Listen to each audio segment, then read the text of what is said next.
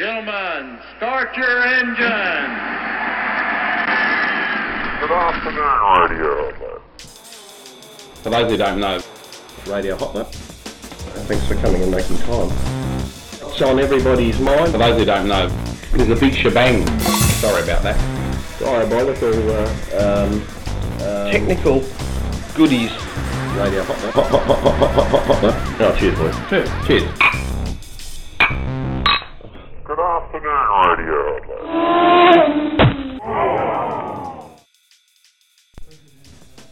Bathurst race, but every Bathurst race I think is also unprecedented. This was certainly a sensational one. Before we get into the interviewing of the crews, I've been asked to announce the attendance figures for this weekend.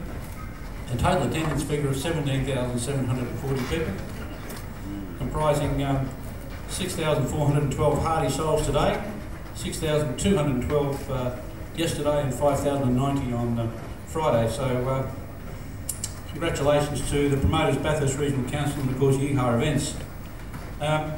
Another interesting figure that you might like to note was the success of the inaugural live streaming on the net of this event, which went very well, very smoothly, and we had 20,160 viewers. Apparently that succeeded or surpassed the cricket today. And I know from listening to the commentary that we were getting viewers from around the world. So that one effort's really helped to put the Bathurst 12-hour on the map. Of course, we must thank at the beginning of the event also Armour All and all our sponsors this weekend for their support in putting on a sensational event.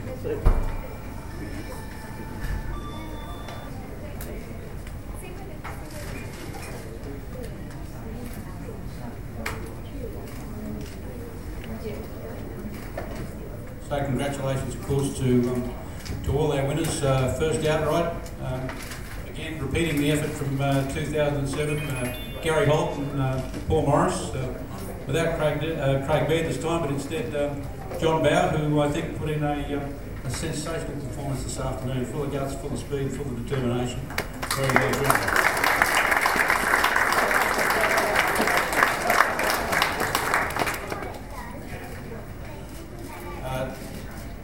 Des Wall, David Wall and Trevor Simons also came through for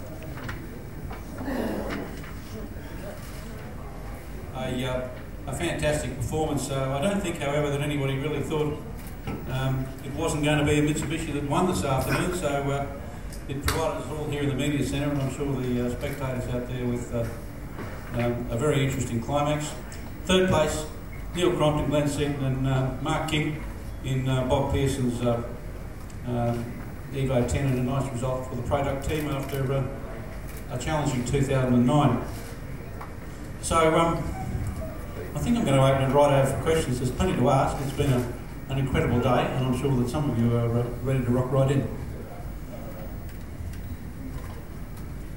Go ahead.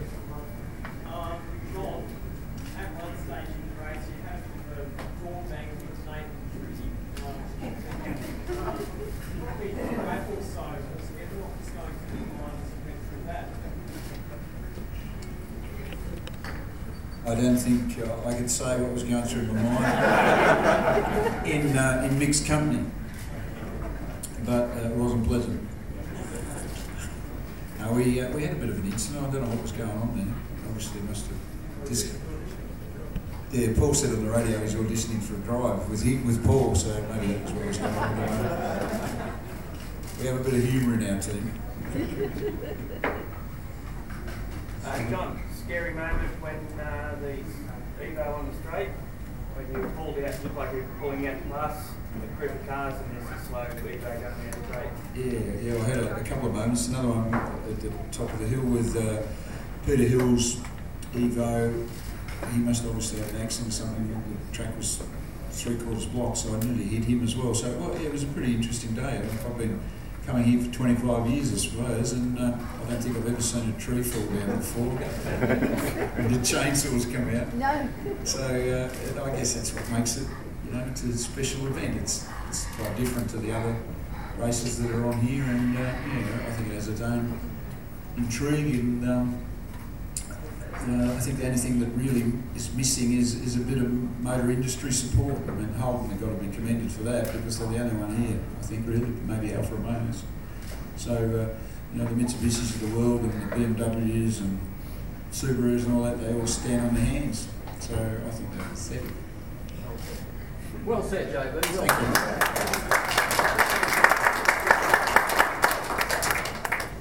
I guess I can follow up that. So would you like to say something controversial? Yeah.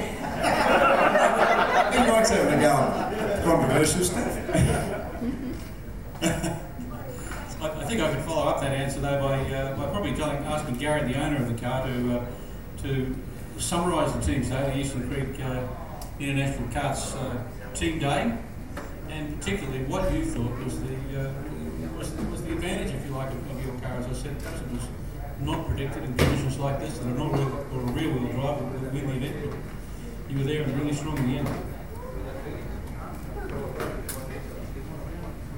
What too many people don't know is that the car has a problem with the G sensor, and when it's in the drive, it's pulling the accelerator out of the car. So when you load up the G's, you've got 100% throttle. Your foot down, it's only operating at 50%. So we're praying for the rain. We're praying for the rain. That's right. Exactly. In all seriousness, we're praying for the rain, but not to be torrential rain. So that worked in our favour. As Paul said, one lap you can be, on a hot lap, and the next lap you're 3 or 4 seconds a lap slower. And the driver's doing the same thing, so it's got a mind of its own, unfortunately. Some other questions? Well, the one I want to ask is of the Alfa Romeo team here.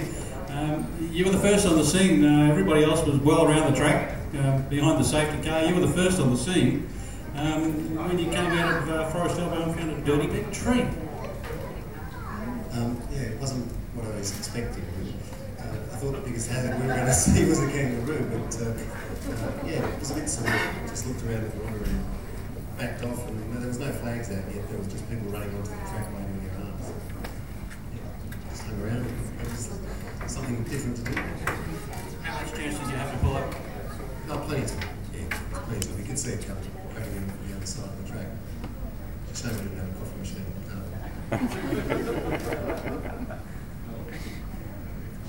Some more? Question for Paul, if I can. Paul, you're in the car when you obviously would have heard that the race was going to finish under the yellow flag. Tell us, mate, you had a fair bit of body language during the day. We saw you inside the car getting pretty exuberant. What was going through the head? I was sort of mixed emotions, really. I knew David was probably on paper about a second and a half a lap quicker than I could sort of go, and it would have been a hell of a race if it had gone green, I can tell you. So there might have been a wall in the wall. But we never got to find out, unfortunately. So it could have got interesting. It would have been a hell of a race. There was some competitions today for the line of the day. I think you just won. We get David's response to that.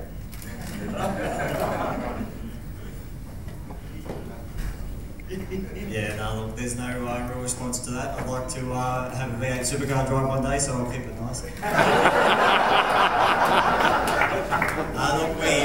we were hoping for the last couple of laps towards the end there to throw everything at Paul, but that's the way it goes. We'll come back next year and hopefully have another go at him. Went for one for Glenn and Cromley and Kiki.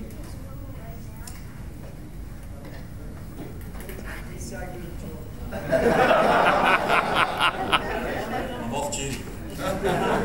Boys, it was an interesting day. You started off very strongly, of course, and had a couple of setbacks, went a lap down, came a lap up, went a lap down again. Tell us about today.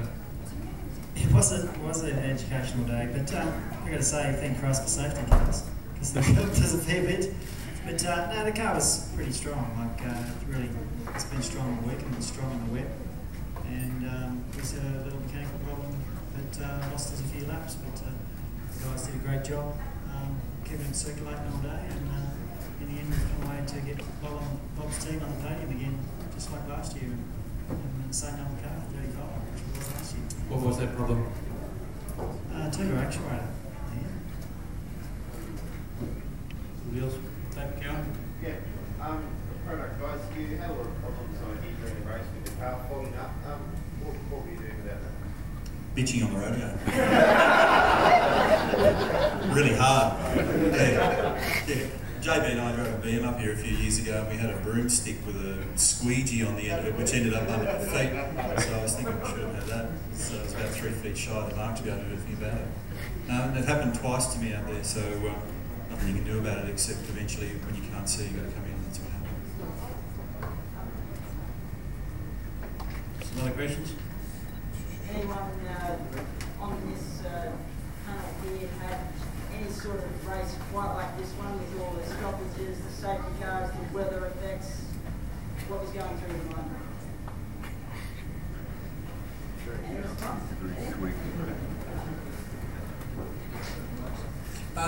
It was just, it's a very intense race. Any race is intense if you're serious about it, and 12 hours with these sort of conditions is pretty hard work for everybody, not just the blokes driving the cars, but the people that are in the pits and calling the strategies. And whilst I'm on the strategies, I'd like to congratulate Paul Morris, because I tell you what, he's a real good strategist. He is, truly. Yeah. I mean, without Paul, looking at it in a visionary way, I don't think we'd be sitting where we're sitting. So when he decides to stop driving, which he shouldn't do for at least 20 years, you've got a big future in the old, strategy thing.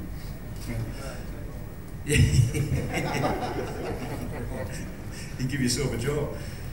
So that was just a very emotional thing. I mean, I don't think I've ever been through so many things.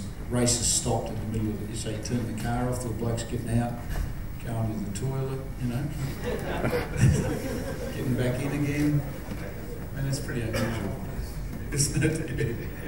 Was that in the pits or up the top? No, that was up the top. It was on the track. And I said to one of the marshals, geez, I'm busting for a leak. And he said, oh, you can get out, there's a toilet over there. I said, no, they'll start the race again while I'm out there.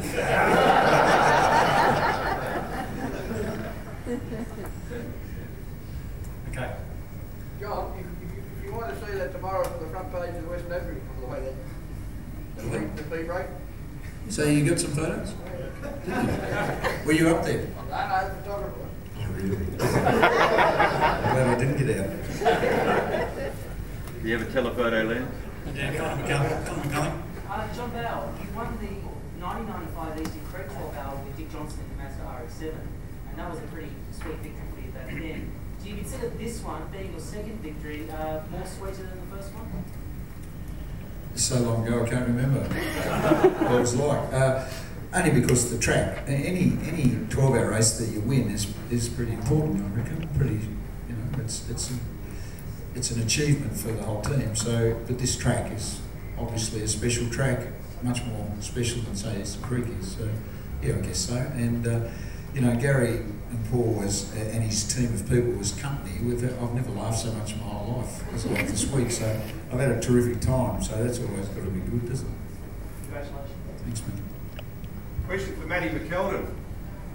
Oh, no. Matty, class winner in the Utes, but thoughts going through your head when you heard that the Holden Ute had gone out and that you guys were leading the pack? What did you think? Well, he was my teammate, so I had to be, of course, apologetic to the guys. But it's a weird feeling. It's a weird feeling because you want you don't want to. You just want to do the best you can whenever you come to Bathurst. This is my first time here, so I think my Ute career is now done and over. I've done one race, one in the class, and that's it for me. So I'll walk away. But it was sad for the guys because, to be quite honest, they had the pace in the Ute class today. The car was bulletproof right until it did a timing change. So it was sad for the guys, but we'll take the win. For Marcus Kennedy, you guys brought the Mustang, this difficult journey that you're taking a trophy map at the end of the day. Reflections? It's great to actually get the car here in one piece, and I mean all of us rolled up here, the crew, the guys, everyone were just exhausted from the actual build and trying to get it on the track. to get here and actually just have a finish was a great achievement in itself, just for us. But to actually get a class win, I mean, we really drove that Lotus into the ground, you know. So it was, it was a tough race between us and the Lotus. But no, look, to take a trophy home and be class winner, it's fantastic. Lachlan, do you have a question? My question is tonight as well. Obviously, there's been lots of media attention on that Mustang Shelby this weekend. I think what we'd all like to know is what's in store for the future of that car. Well, hopefully a few test races.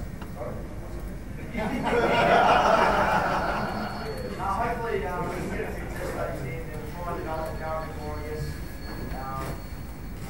We'd like to see roll up with no testing at all. So if we can actually get some data being developed and handle the right, actually,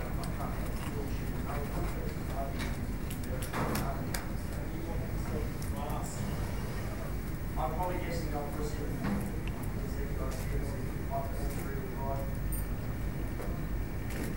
So is the plan to do another event like the 6 hour or at Easter Creek or something like that? I think so.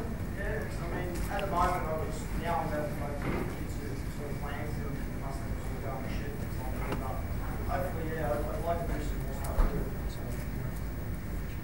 I've got a question for the Alpha drivers. Being the only diesel car in the race, obviously with there a little disappointed there weren't that many diesel cars in the race. But given that you've now had a 100% finishing record, does it maybe give an incentive for some of the other teams to maybe enter a few diesel cars?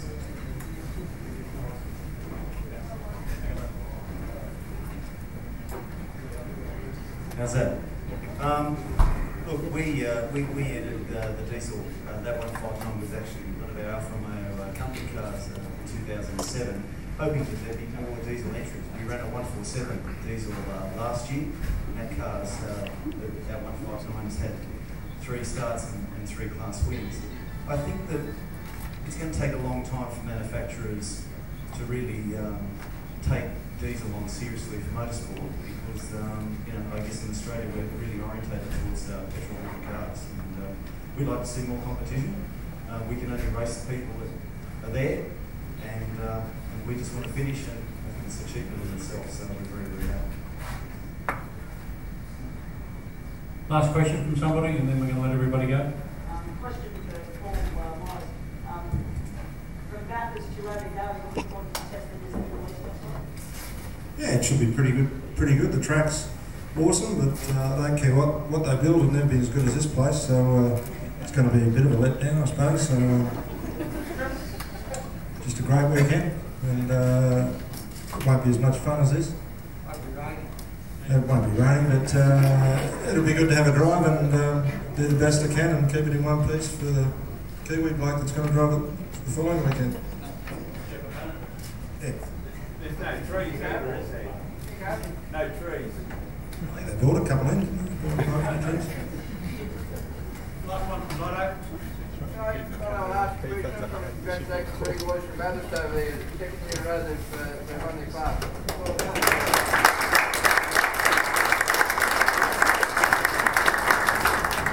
Thanks, Brian. And actually, Brian's been our PR guy this year, and he's done a lot of work for us, and I'd like to thank him and all the people from Bathurst that have been behind us, and it's been a total Bathurst effort actually. I'd like to thank these 2 guys that drove with us and drove with me last year, and it's been great. Proved it wasn't a fluke last year. Well, thanks very much. I think we'll wrap it up there, folks. It's hard to believe it's just about an hour since the finish. It took so long to complete the race, and we've got through the first hour of post-event, and it's the bar's surely open. So thank you very much again to all the drivers for giving us your time at the end of the day. Congratulations once again. We appreciate you coming here, and look forward to seeing you all again at the Arbour All Bathurst 12 Hour in 2011. Thank you very much.